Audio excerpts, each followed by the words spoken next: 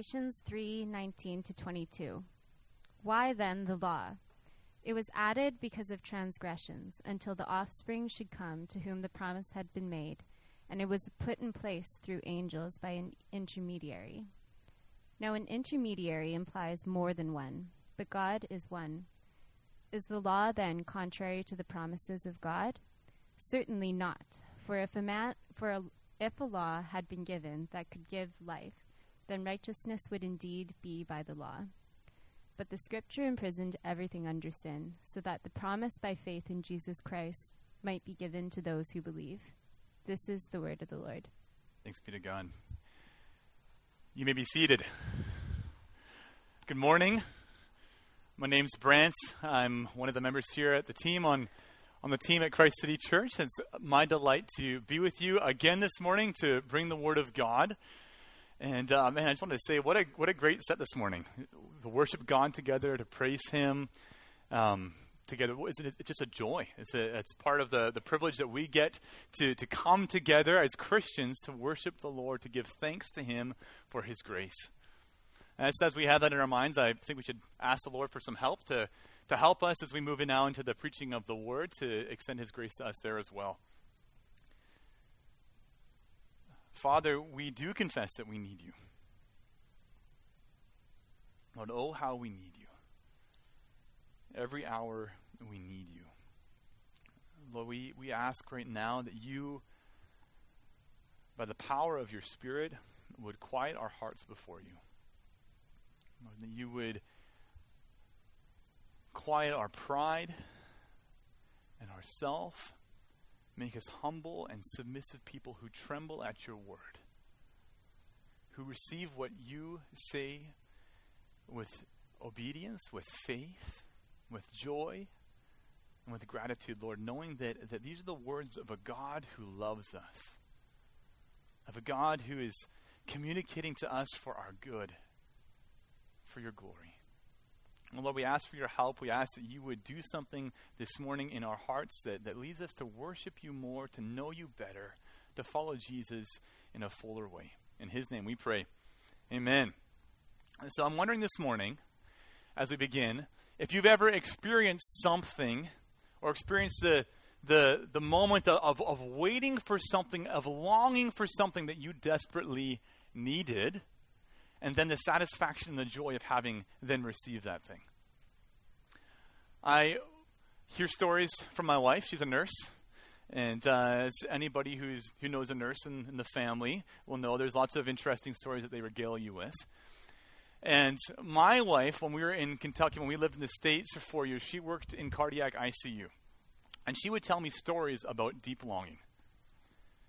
And the stories would be stories of people who were coming in to the cardiac ICU to receive a heart or a lung transplant. And every day until they got that transplant, every day as they waited was a reminder of their need. Was a reminder of the desperate situation that they were in as they lived on oxygen tubes to breathe, as they couldn't sleep at night because their breathing wasn't very good, and shortness of breath and coughing was a common thing through the heart congestion they experienced. But the day would come when they'd get the phone call. The doctor would call and say, come in. It's 2 a.m. Come in fast. The heart is in the air. It's coming from Boston. It's coming from wherever. It's going to be here soon. How soon can you be here? And Heather would tell me, my wife would tell me, the way that those families would arrive with joy and happiness on their faces coming into the cardiac ICU unit. They'd have their suitcase in hand that has been packed for months, waiting by the door, waiting for the phone call. And they'd arrive with joy. She said, they'd be rolling up their sleeves, kind of helping the nurse out to get the IV in, looking forward to whatever it needs to take to experience life, willing to experience discomfort because they valued so highly the cure that was available to them. So that's one situation of longing and of satisfaction. But imagine this on the other hand. Imagine that you, by contrast, are walking around one day in Vancouver, and all of a sudden the ambulance, sirens on, screeches to a halt right next to you, and a team of paramedics jump out, and they grab you, and they throw you onto the gurney. And you're struggling at this point, thinking, what's going on? I'm fighting this. I don't know what's happening. They strap you down, hook you up to an IV, take you to the hospital, and on the way into the operating theater, the doctor meets you, your family doctor, and he says, oh, by the way, actually at the last appointment that you had with us, I noticed something. I noticed that you have a rare congenital heart disease. But it's okay. The heart actually just got here, and we're gonna do the transplant. You'll be fine. But you start to hear him talk about open heart surgery. You hear him talk about a 1-year recovery. You hear him talk about the pain that this will require. And you have second thoughts. You think, I feel fine. Actually, right now, I'm doing pretty good. You know what? You might be right. But let me call you when I want to. Let me call you when I've been convinced and I'm ready for it to come in to this situation. Why do I bring this up? Well, the reason is this, and it has to do with Paul's argument in the book of Galatians. Because logically, in Paul's argument, he's come to a place where he has to deal with major objections his readers would have had as they heard him. He just said in Galatians chapter 3, verse 18, which was the last verse that Fred read last week, he just said, for if the inheritance comes by the law, it no longer comes by the promise. But God gave it to Abraham by a promise. And he's been telling us that God's promises, that his blessings, that the inheritance of life instead of punishment and brokenness and death, that they were promised to Abraham and were received by Jesus. That he earned them. And then he had said earlier in chapter 3, verse 9, so then those who are of faith are blessed along with Abraham, the man of faith. This is about trusting in Jesus. Paul maintains that we get the blessings that God had promised to Abraham by placing our faith in Jesus, the good physician, and not by works of the law. So faith, not works of the law. So here's the objection. Here's a tie-in point to the story that I just talked about. The objection is this. Okay, Paul, I hear you. But if life and blessing come through the promise, why then the law? Why then the law? Why did God give it at all? And here's the thing I want you to hear. In Galatians 3:19-22, Paul answers the law question by showing all of us that the law has to do with how God has prepared us to receive with joy and gratitude the radical life-saving intervention that he is going to give through the gospel. The law helps us to respond to heart surgery like the first patient and not like the second. So we're going to unpack this now in more detail. And as we do that, we're going to look at 3 important ideas that Paul brings up in these verses. We're going to look at, number 1, sin. Number 2, life. Number 3, faith. So sin, life, and faith as we unpack this passage. Look with me at Galatians chapter 3, verse 19. And our first point this morning, sin. Paul writes, why then the law? It was added because of transgressions, until the offspring should come to whom the promise had been made. Why then the law? Well, the first thing that we need to clarify here is what law we're talking about. Is this just the law in general written on human hearts, or is it something else? Well, I think Paul's been pretty clear, actually, that he's referring to not just living in general before God, in general principles and general rules and regulations. He's talking specifically about the law that was mediated through Moses, given by God to the people of Israel on Mount Sinai. He's talking about the Torah, the Old Testament law. And why was it given? We'll look at verse 19. Here's the answer. It's really simple. The law was added because of transgressions. Paul says the law was introduced into human history after God's promises were given to Abraham because of transgressions. But I realized something this morning. I mean, I get to teach the Bible and talk about the Bible all the time, and I hardly ever use the word transgression. So I'm guessing that the last couple of days the word transgression hasn't been on your lips. Am I right? Yeah? Have you ever used the word transgression at a coffee shop? You know, you roll up to Matchstick or something. Yeah, transgression's really been on my mind today. Probably not. Probably not. So what does transgression mean? Like, what are we talking about in the first place? It's kind of an obscure churchy word. Well, the definition that Merriam-Webster gives us in that dictionary is infringement or violation of a law, of a command, or a duty. So transgression has to do with a standard that exists somewhere and an infraction of that standard. But we should ask, what's the difference then between sin in general maybe and transgression? What's going on here? Why does he use transgression when he could have used a bunch of other different Greek words that he didn't use? Well, let me try to explain it through an illustration. So once when I was in my teens, I went out innocently enough with a friend. He was my cousin, actually, a little older than I was. I was 16 years old. And we were churchy kids, so going out with my cousin, it wasn't like we were up to no good. We hung out with friends, we played games, we played some music, and we rolled in back home at my parents' place at 1:30 a.m. on a Tuesday. And this is before we had, we had cell phones. We didn't use them all the time. It wasn't like a quick text. You just kind of, you had the flip phone. You hardly looked at that thing. So we never called. Didn't come into our 16-year-old brains that maybe we should call our parents and let them know where we are. Didn't cross our minds. So I come to the door, and is my dad happy with me? My dad is waiting up, and he is livid. He is livid. He is so upset, and I know that upset state that he's in comes from worry. He's really concerned about us. I think we had the thing on vibrate, and he was calling, and we weren't even answering. But we come in all chipper, and like nothing had ever been wrong. Like we hadn't done anything wrong, and all of a sudden we see my dad, and oh my goodness.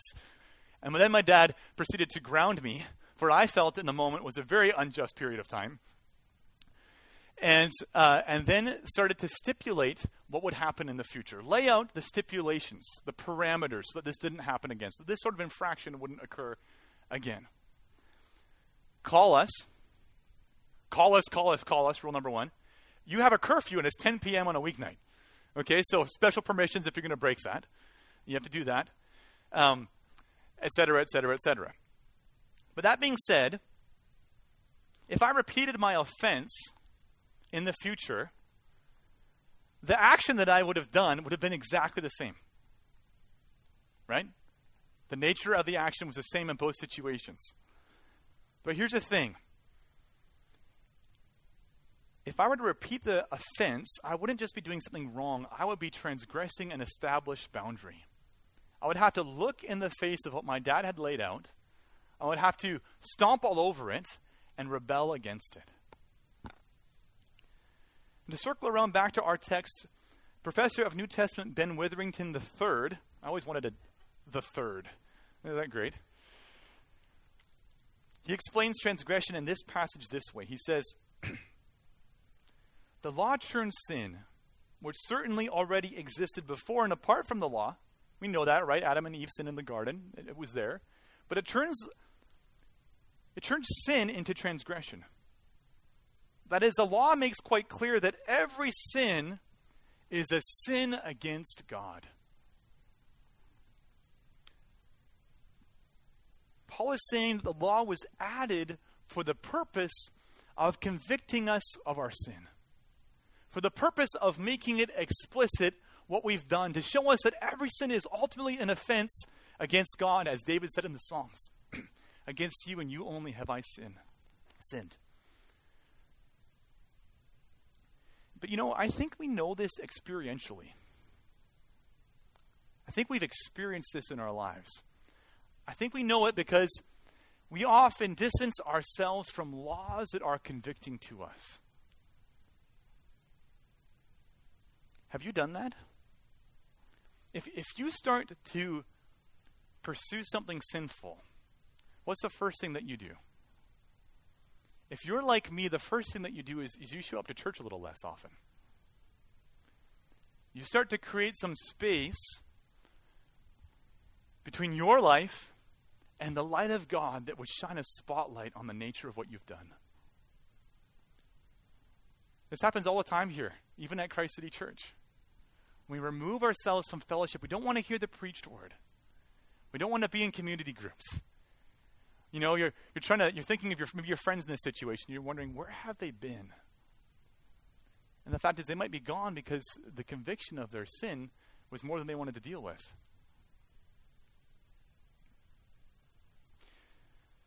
The law is the honest mirror that all of us avoid. Have you guys gone to the mall and walked under the contoured lighting in the change room, and you try on the clothes and think, I'm looking awfully good in this mirror. I'm looking too good in this mirror. What kind of devilry lies in this mirror in front of me? It's more like the mirror at the carnival, the skinny mirror, than a real mirror. I think we've been admiring ourselves in those mirrors our whole lives, though. But then the law comes around, the law of God, and we see a true standard of righteousness.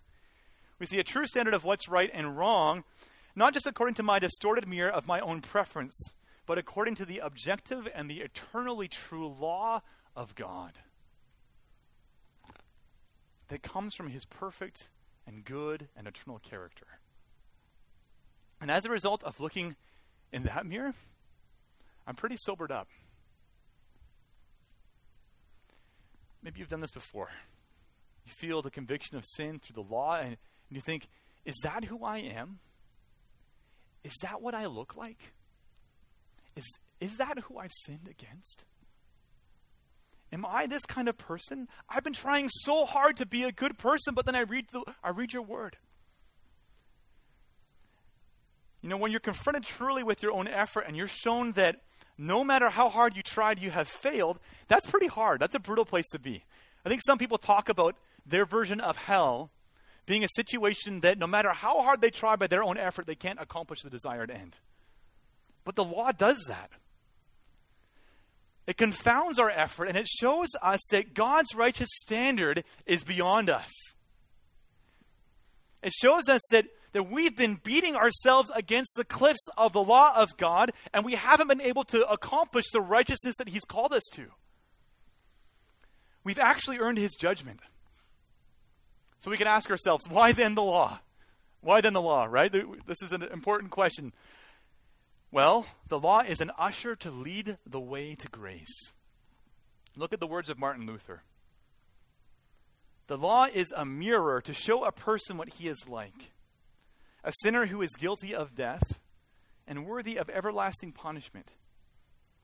What is this bruising and beating by the hand of the law to accomplish? This, that we may find the way to grace. The law is an usher to lead the way to grace.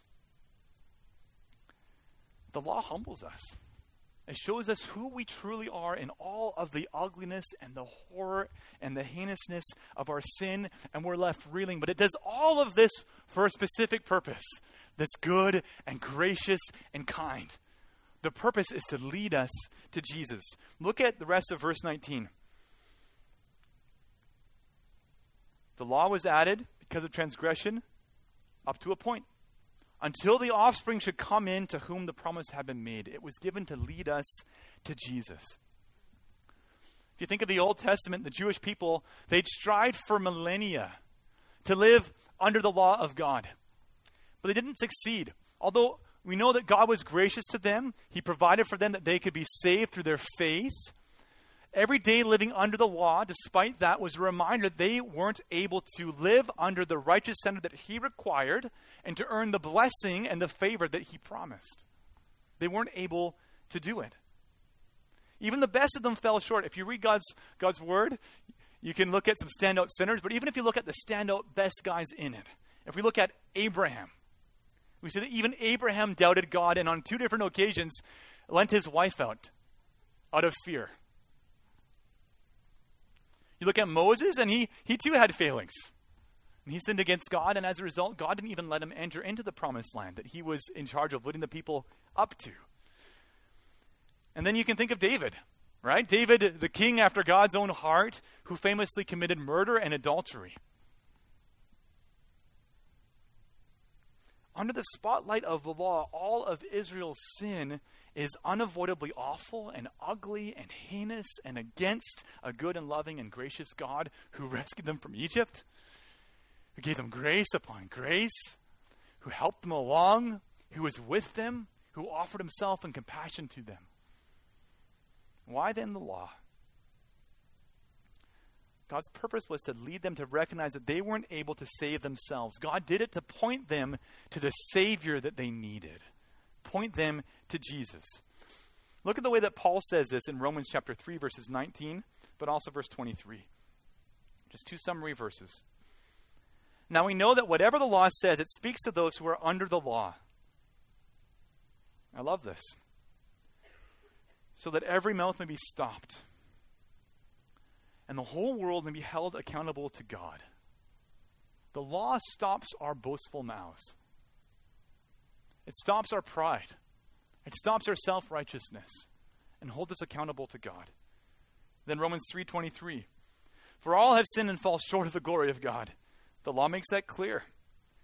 And we are justified then by his grace as a gift to the redemption that is in Christ Jesus. It leads us to Jesus. It leads us to grace in him. So we see then the law was added to show us our sin, to prepare us to Jesus. But then Paul expands this line of thinking in verse 21 by looking at another important consideration, by looking at life. Look at the second half of verses 19 to 21 and their second point with me. Paul writes, and it was put in place through angels by an intermediary. Now, an intermediary implies more than one, but God is one. Is the law then contrary to the promises of God? Certainly not. For if a law had been given that could give life, that's key. If a law had been given that could give life, then righteousness would indeed be by the law. Paul starts out on this discussion, though, by talking about the idea of a mediator. So what's that about? What is he getting at there? Well, the mediator who put the law in place, we know, was Moses. Moses, who in Hebrews chapter 2, verse 2, the Bible says, who received the law through angels. He was the mediator who delivered the law to God's people Israel. And what Paul's interested in pointing out, though, is that the way a mediated law from God, how that pales in comparison to a law that is written on our hearts. He points out in verse 20 that an intermediary, to have a mediator, to have a series of mediators, that employs more than one. Or in the words of Anglican Bishop Stephen Neal, he says it this way. Because of this intermediary content, he says the law comes to the people third hand. Right? It comes God, then the angels, then Moses, the mediator, and then to the people. So the question is, what could be better than a mediated law that comes from God through Moses, through the angels to us? Well, the answer is the law that reflects the oneness of God, because it takes root without a mediator. The law that comes from Emmanuel, who is God with us, but who is not merely God with us, but by his Spirit is God in us. The law that is written on human hearts. When you have the one Spirit of God residing in human hearts without a mediator, that's so much better than a mediated law. That's the law that can bring life. That law, the New Testament calls the law of Christ, and it brings life where Moses' law only brought death. Look at 2 Corinthians 3, verse 6, where Paul says, for the letter kills, but the Spirit gives life. Or the letter, referring to the law of Moses, where the letter kills, but the Spirit, the law of God, the presence of God by his Spirit without a mediator dwelling in our hearts, brings life. Why does the law kill? Because as you try to live under its requirements, your lifeless heart inclines away from God. The law doesn't bring life. What the law does, though, is it exposes death. It shows us where our hearts are ultimately interested in going. Because the thing is about you and I is that we can conceive theoretically, right, about an ultimate good. Right? We can think, ultimately, it would be a good idea to follow God. But right now, in the immediacy of my life, what I really want is this thing over here. For the ancient Israelite, you can imagine them. Yes, God has been gracious and good to Israel. We have this law. I see his glory coming down in the temple. Man, it would be good to know this God. I really see that. I mean, he's a gloriously good, powerful God. He rescued us from Egypt. I should walk with him. But right now, this cult prostitute is calling my name. And I'm thinking about worshiping another god. And besides, she's got bacon on.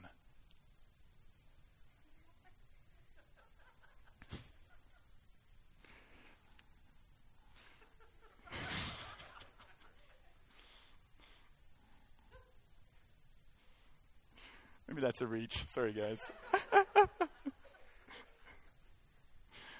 But we do this, right? We see the immediacy, and we long for what is immediately satisfying rather than what is ultimately satisfying. Maybe we do that too, though, don't we? Right?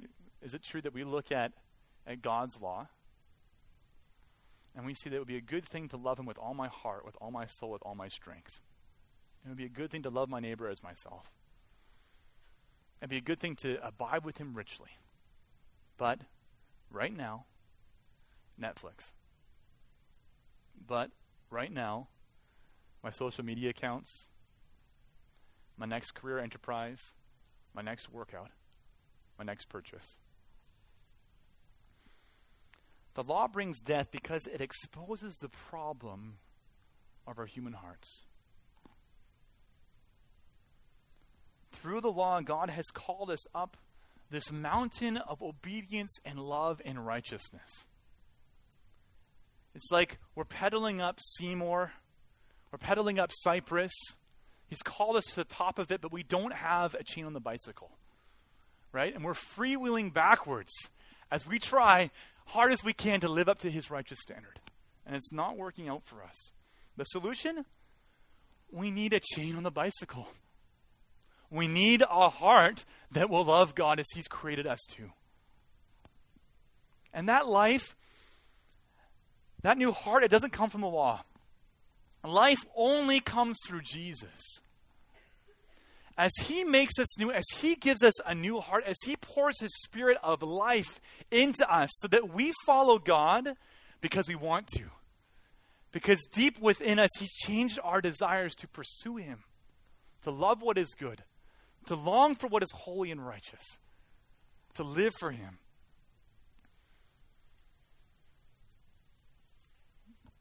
Imagine living under the law before Jesus came. Imagine if you were an Israelite. What would that look like? Imagine if you responded to the law even in the right way that God had created us to respond to the law before Christ came. I think it would look like this. I think under the weight of the law, we'd see the nature of our disease. And we'd look to the surgeon who can deal with our hearts. We'd see that ever since the beginning of the Bible, God has been promising that he can save us by his grace as we trust him in faith. And he would speak to us and he would say, have faith. A new heart is coming. Live right now in the disease, but trust me. I'll save you by your faith. And at the right time, I will provide the Savior that you need. I think you sense this pathos in the Old Testament all throughout. I think especially in the later prophets. As they long and look for the Messiah that could save them and that could bring them life as they experienced death under the law. And then, at exactly the right time, what does God do? He sends his son. Exactly as he planned to do before the foundations of the earth were established. He sent him at the right time. So we be prepared to receive him in faith. Jesus comes and he brings life. So I have a question for you this morning. Do you long for life? Do you long for life? Do you know what the first step to embracing life is? It's knowing that you're not righteous. The first step to embracing life is embracing the mirror, the accurate mirror, and standing in front of it, not the skinny mirror, the true mirror, and letting it wash over you with its weight of conviction. Letting that truth press down into your heart and create in you a longing to be righteous, a longing to be made right before God. Jesus said in Matthew 5, verse 6, I love this verse. Memorize this verse.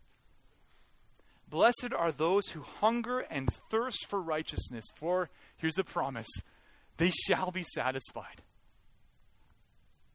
God cares about the heart. And when you look into the perfect law, you start to see that your heart doesn't look so good.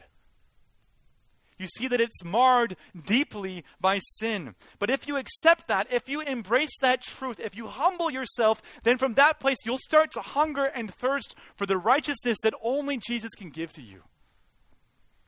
You'll long for the life that he can create in you by his Spirit.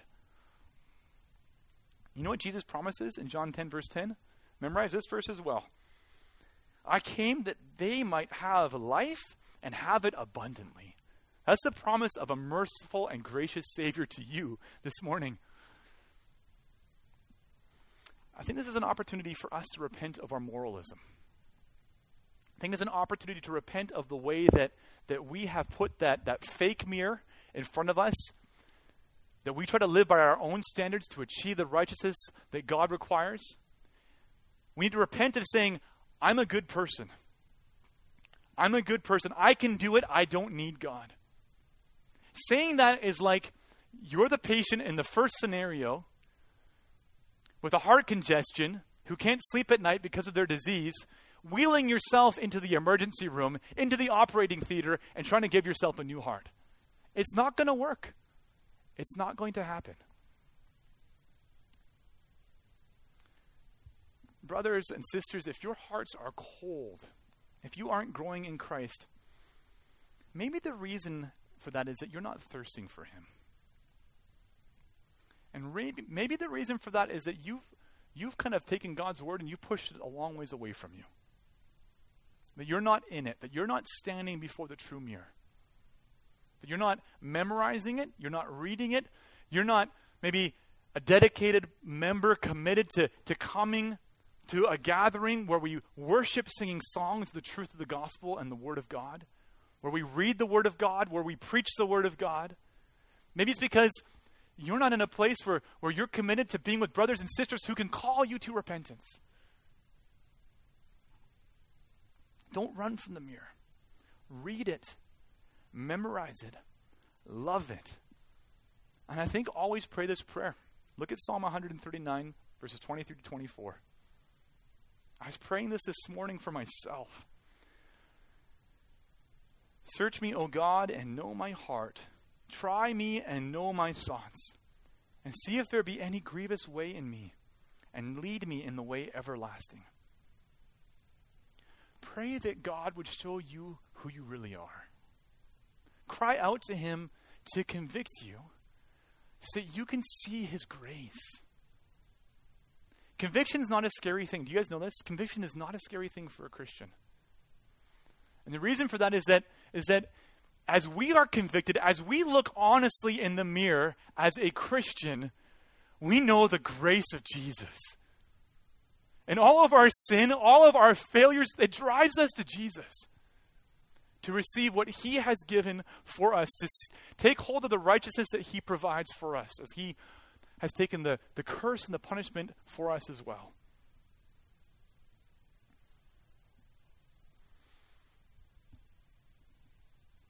You know, through this whole section, and through the whole book of Galatians, Paul's pleading with us, isn't he? He's pleading with us. He's arguing with us. He's trying to persuade us to take our hands off of our own human effort by works of the law and to move them and to hold on to Jesus instead. And here he does that too. And our third point of consideration is right along with that. It's this point of consideration of faith. Why the law? Faith. Look at verse 22 with me. But the scripture imprisoned everything under sin so that the promise by faith in Jesus Christ might be given to those who believe. And I want you to see something really, really important here. Because there are two aspects to what Jesus has done that are worthy of our faith in him. That are worthy of our faith trusting that he has provided the salvation that we couldn't provide for ourselves. And the first aspect is what we talked about a few weeks ago. That idea that Jesus, that he died for us. that Jesus, that he took the curse and the punishment of sin that we couldn't bear upon his shoulders. That's the first side of the salvation that he's accomplished that we can receive by faith. But the second thing that he's done that we receive by faith is this, and which this verse speaks to. Jesus not only took our curse, but he was also perfectly obedient in every way under the law, in order to earn under the law, in covenant with God, the blessing and the promise that we couldn't earn. So another way of translating verse 22 that sheds light on this is this. Look at verse 22 in this light. So that the promise, that's the promise made to Abraham, because of not just faith in Jesus Christ, but the faithfulness of Jesus Christ. The faithfulness that he has where we didn't. His faithfulness to the covenant, his faithfulness under the law, because of the faithfulness of Jesus Christ, might be given to those who believe. What this passage is saying is that Jesus has been faithful in every area where you and I haven't been. He never sinned. No deceit was on his mouth. In Hebrews 4 verse 15 it says, we do not have a high priest who is unable to sympathize with our weaknesses, but we have one who was tempted in every respect as we are, yet without sin. Jesus lived under the law, was tempted like us, but you know what happened? Or what didn't happen, rather? The law didn't imprison him under sin like it imprisoned us. Jesus finishes the race, and God looks at him and says, in Matthew 3, verse 17, well done. This is my beloved Son, with whom I am well pleased. This is my beloved Son, with whom I am well pleased. You know the good news this morning? It's that because of the righteousness of Jesus, as you're joined with him in faith, as his righteousness is accredited to you in faith, God looks at you with the very love and pleasure that he has in Jesus. He looks at you and says, I am willing to bless you in Jesus with every blessing that he alone has earned. I'm willing to bless you and give you the inheritance that I have prepared for my son. You can share in that. You can share in that.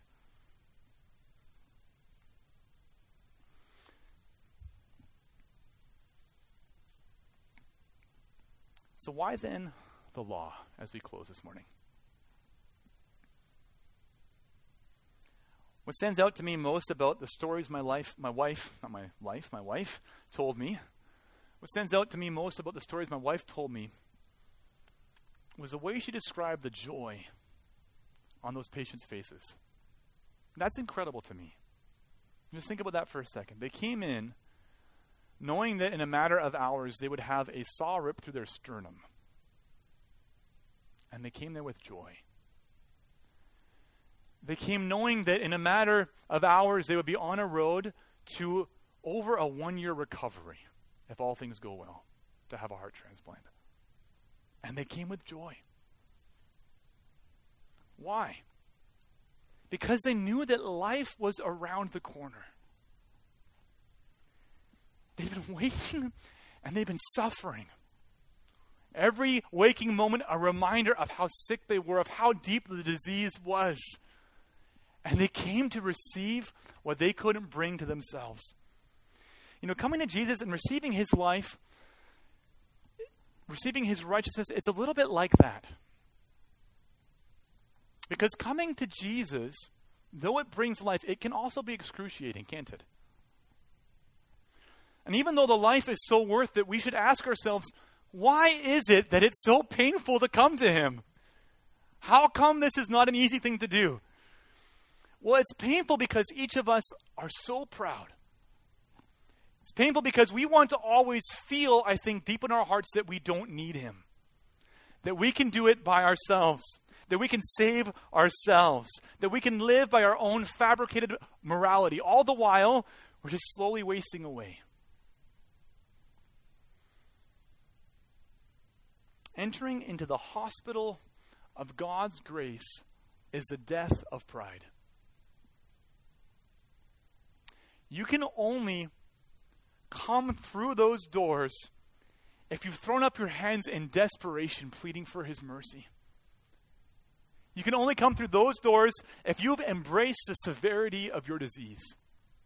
You can only come through those doors if you're willing to put your life in faith into the hands of the one who can give life, when all that you have is death.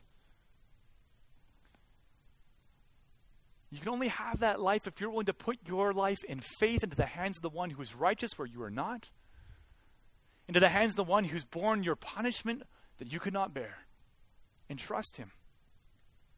And trust him. Why the law? Do you see what this is doing? It's shining a spotlight on Jesus. Do you see that? Who's the hero of that story in the hospital? It's the surgeon. Shining a spotlight on Jesus. God's purpose for the law was that we would be fully prepared to receive the grace that he gives us in Jesus.